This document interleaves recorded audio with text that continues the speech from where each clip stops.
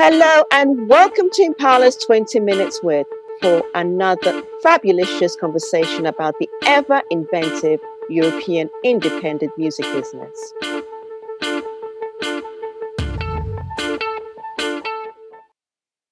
I am your host, Juliana Corantin, and for today's episode, our second in 2022, we are super excited to have with us Jill Dooley, CEO of AIM Ireland, the Irish Association of Independent Music, and the collective voice of the independent music industry in Ireland.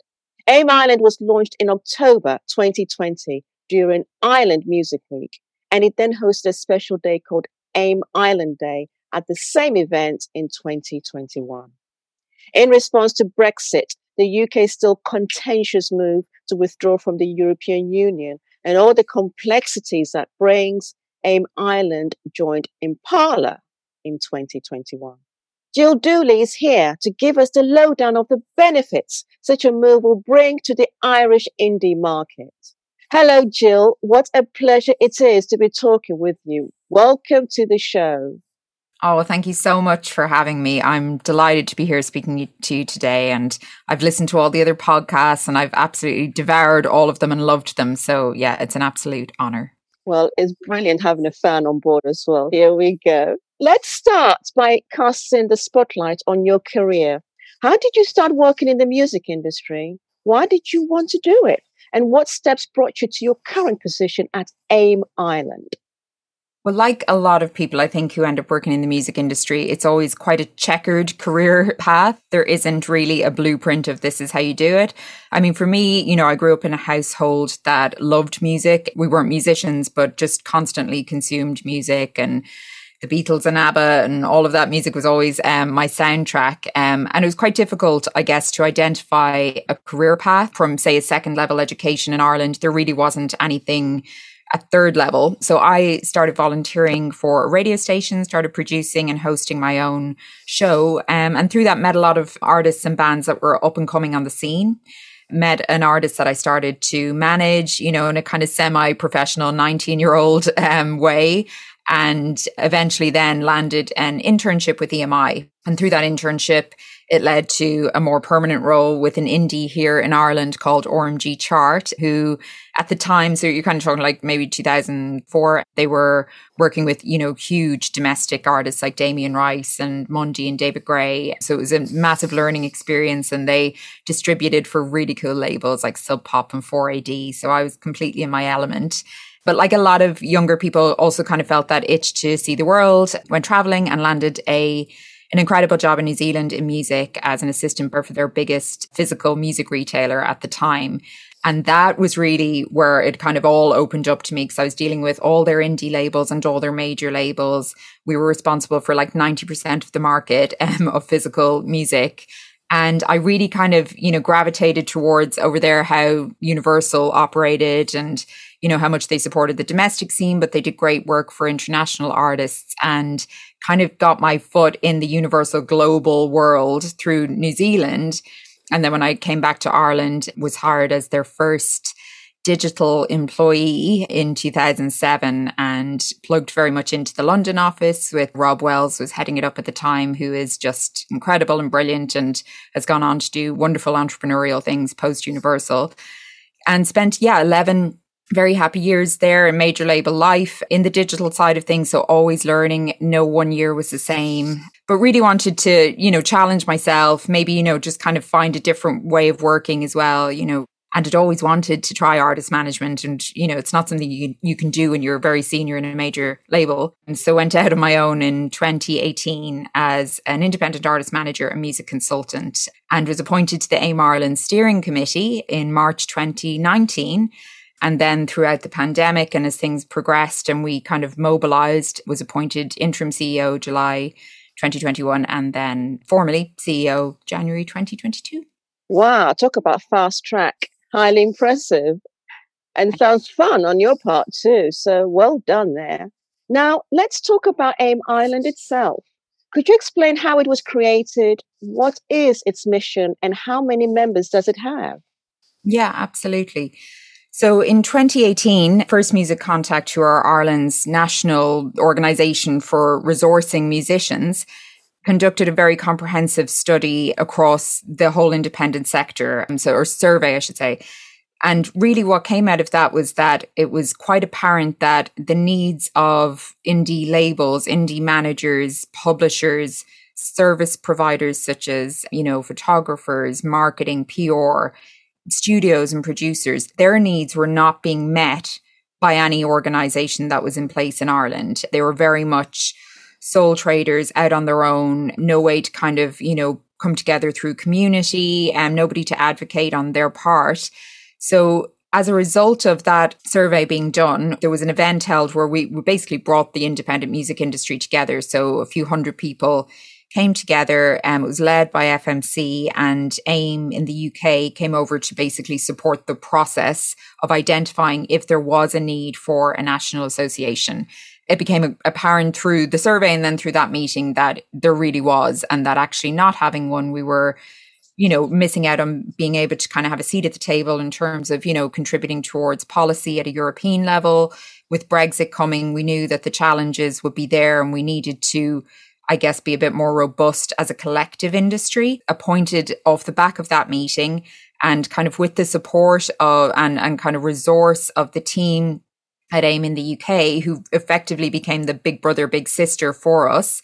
And with the support of Impala as well and of FMC, we started to look at what this organization would look like and really identified what our role would be. And a little different to some national associations, we don't only represent indie labels and rights holders. I guess the collective weight might not be as strong if it was just indie labels and rights holders as if we sought to represent all those working independently in music in Ireland. So that's management and publishing and studios and producers, even those working independently and live in Ireland, promoters, venues. So we kind of just work towards that by saying, okay, how do we actually do that? It's actually having someone there to represent you, to fight your corner, to show you off. It's access to education. We want to professionalize those who work independently in Ireland in music. We want to make it a sustainable career path. So we're looking at education solutions and ways for people who do work independently in Ireland to continue to upskill and professionalize. And then also like the most valuable one, I think, is community. It's a bit like a gym membership. It's like you can have it, and if you don't use it or you don't get involved, nothing will happen. Nothing will happen for you. So we're definitely at that point now where we're just over 100 members, a mixture of individual and corporate, but we've identified, even through the engagement we've had on social media and stuff, that, there's many more potential members out there, and we're still in our infancy. We're only kind of 6 months of formally operating, but we're just seeing that grow week on week, which is really encouraging. 6 months of operation. Talk about achieving a lot in a short space of time. I think that's extraordinary. Okay. It gives me a chance to say congratulations are in order. Now that you are full-time CEO, and as you explained, you were interim CEO before the end of January this year. And for someone like me, it's always great news to have another highly experienced female executive in charge of such influential organizations. Let's briefly touch on the Irish music market. Names like Van Morrison, U2, Enya, Thin Lizzy, Sinead O'Connor, Westlife, and Rory Gallagher have been some of the world's best-selling acts for decades. And there's the new generation, such as Fontaines DC, You Vagabonds, Marius Somerville. Ireland's contribution to the global music business is phenomenal. Yet I was reading an article in the Journal of Music where an industry observer stated, and I quote, "The Irish live industry actually is an industry, employing thousands and attracting the world's biggest artists and corporate sponsors. In comparison, the native record industry is more of a farmer's market of mini indies, sole traders, and home studio hobbyists." Is that a fair assessment of the Irish market today? And what can AIM Ireland do to dispel such a view? I think that assessment is a little simplistic, and it's also apples and oranges. Yes, we're one music industry, but look at Ireland geographically. We are right between the US and the UK. We are a very easy destination for touring. You know, we're the last stop off before you go to the US, or we're the first stop in on your European tour. So we benefit from having many, many international artists come through Ireland. That creates a huge amount of income for the live scene. Having spent a year working in New Zealand, which is a very similar market for domestic music, but it's not an easy market to tour into. And they go crazy when U2 play there, you know, which is great when you're the Irish person. But they don't get that level of international artists come through because of geographically where they are. So our live industry is incredibly buoyant. And therefore, we have really some of the highest skilled workforce in live in Ireland. And as a result, that level of buoyancy supports the domestic live scene, which is in non-COVID times quite healthy for such a small market. On the recorded side of it, I think it's a real disservice to, you know, put a brand like a kind of a farmer's industry on it, because, you know, we still punch above our weight in a recording point of view. You've got indie labels that are, you know, getting Grammys in Ireland. You've got studios that Ed Sheeran will fly to come and record in, you know, that Sam Smith will record in. We had Michael Jackson spend a year here recording, Kylie Minogue. There's no shortage of a high enough level of industry there.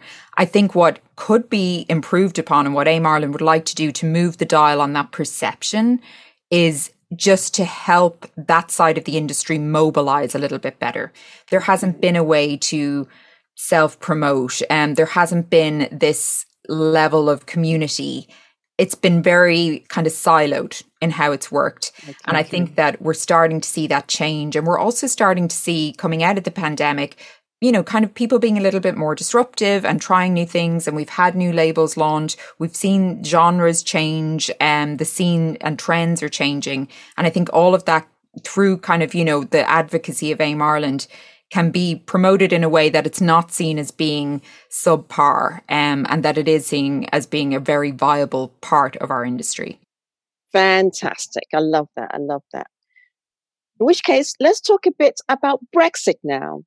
Is Brexit having an impact on your business, your career and future plans? And did it change the way you work with the UK at an international level? I have always seen Ireland's relationship to the UK, regardless of Brexit, as a double-edged sword. We're next door neighbours to one of the biggest music markets in the world. We share a language. We're the only other English-speaking country in Europe. So a lot of doors are opened for Irish artists and for Irish music industry professionals by being a hop, skip and a jump away from London. But we are also often leapfrogged over to go to London. So the indie labels and even the domestic major labels have to fight very hard to sign an artist into Ireland, because if there's any heat behind that artist, London are going to know about it very, very quickly. I see. So it can be difficult. And again, you know, to show the difference, you know, New Zealand don't experience that with Australia. It's not the same dynamic. It can be a huge benefit, but it can also lead to a lot of our business being exported, which can be difficult. And I think that acknowledging that and seeing that there's something there that, you know, we'll always have as almost a competitor is important.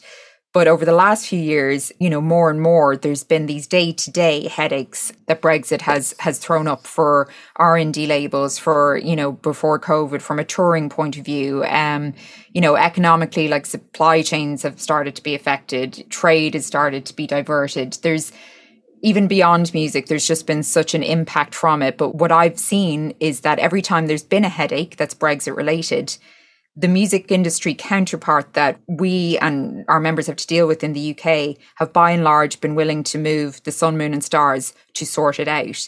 Because I'm seeing that most people in the music industry in the UK didn't support Brexit. So they're frustrated. They're also kind of experiencing difficulties through it. So when you come to the table with the Brexit headache, they come right up and say, right, let's fix it. It kind of saddens me that, Brexit has threatened the progress of the general relationship between Ireland and the UK. But my biggest fear, and especially because we also work in a cultural industry, is that, there will be any damage to the good kind of relationship that's been built up over the last 30 years. Gosh, I imagine it can't have been easy at all. And as you know, one of the key concerns with Brexit is obviously touring. We've mentioned this before on 20 Minutes With when we discussed a solution to post-Brexit touring called GCAT, which is being developed by Impala and IAO, the organization representing artists. It proposes a single touring permit for Europe instead of treating the region as a number of distinct countries and blocks. What do you think about this? Do your members ask for guidance on this topic? Touring has been so hugely affected that we've definitely had inquiries about it. We've had members, bring up issues around Carnet, members having seen the GCAT proposal, asking questions. And on our board, we have a woman called Una Malloy, who's really one of Ireland's kind of most respected independent voices in the live scene, independent booker, understands touring far greater than I ever will. So I've really been able to lean on her about this as well. And we've gone through the proposal together. For us, anything that levels the playing field for artists and for Irish artists and their teams, because it's their teams that we represent, is good news. Anything that makes touring more affordable, kind of democratizes it a little bit, we're all for. So I think that the level of kind of consideration and detail that's gone into this by the people who've put it together is massively impressive as well. And I think that for us, the benefit then of being a member of Impala and being able to look at these policies and decide, yes, is this for AIM Ireland?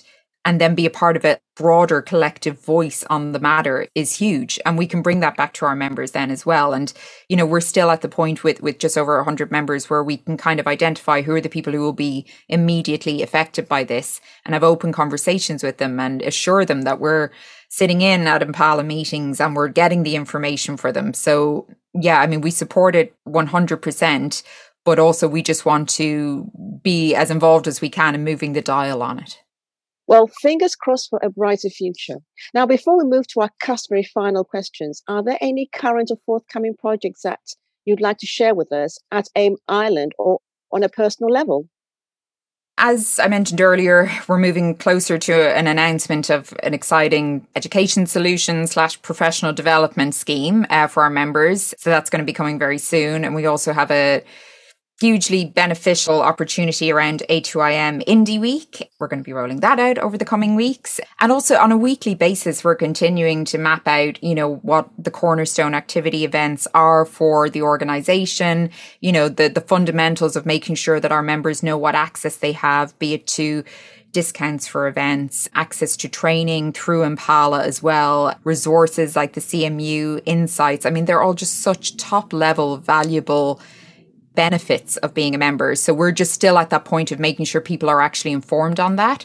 And then, in the kind of immediate future where AIM Ireland will be taking part in the Choice Music Prize Conversations Day, and we'll be taking part in Output in Belfast. And then on a more personal non-AIM Ireland hat level, I'm still working as an artist manager, and the artist I'm working with is releasing new music. We're able to get back on tour, live music's coming back for everyone.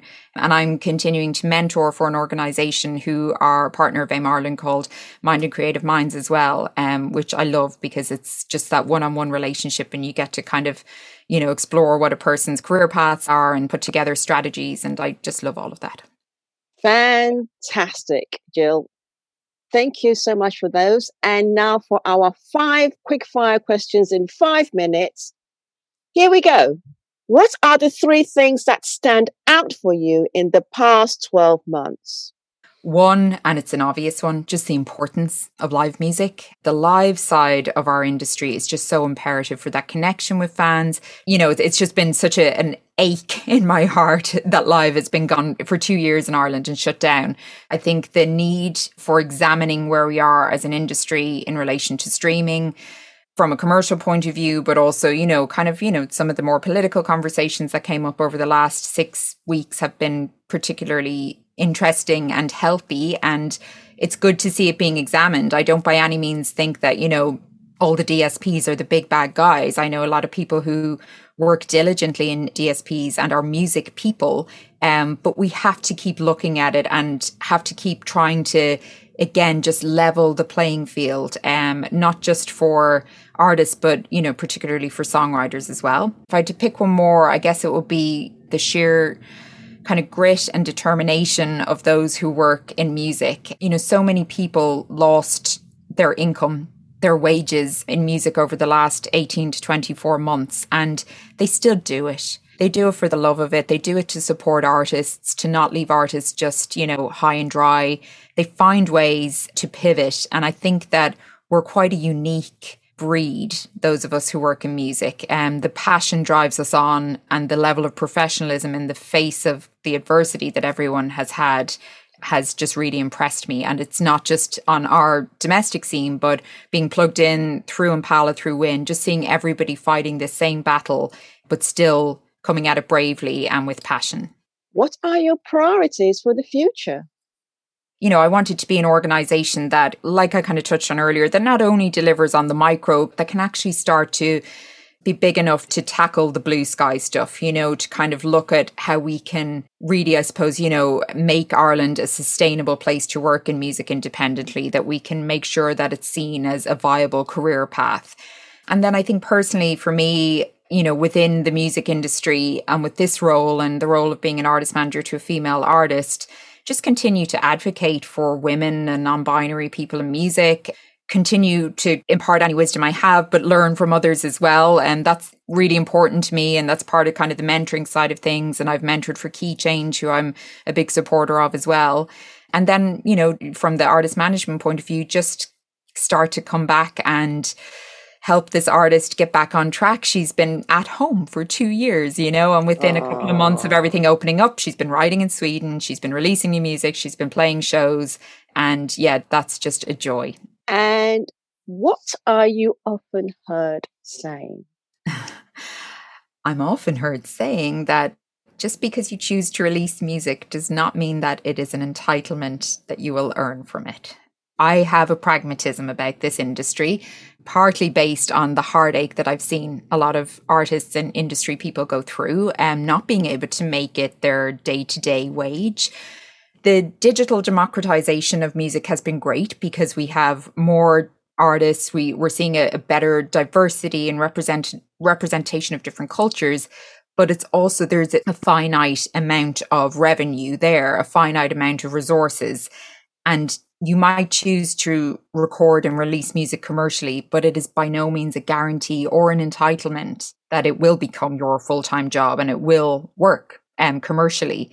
So I think that that's the one thing people need to know and flick that switch in your head going in. Doesn't mean you can't be ambitious and you can't dream and you can't want it, but it's not an entitlement. It's still a business and it's highly competitive. What's your one piece of advice to someone considering a career in music?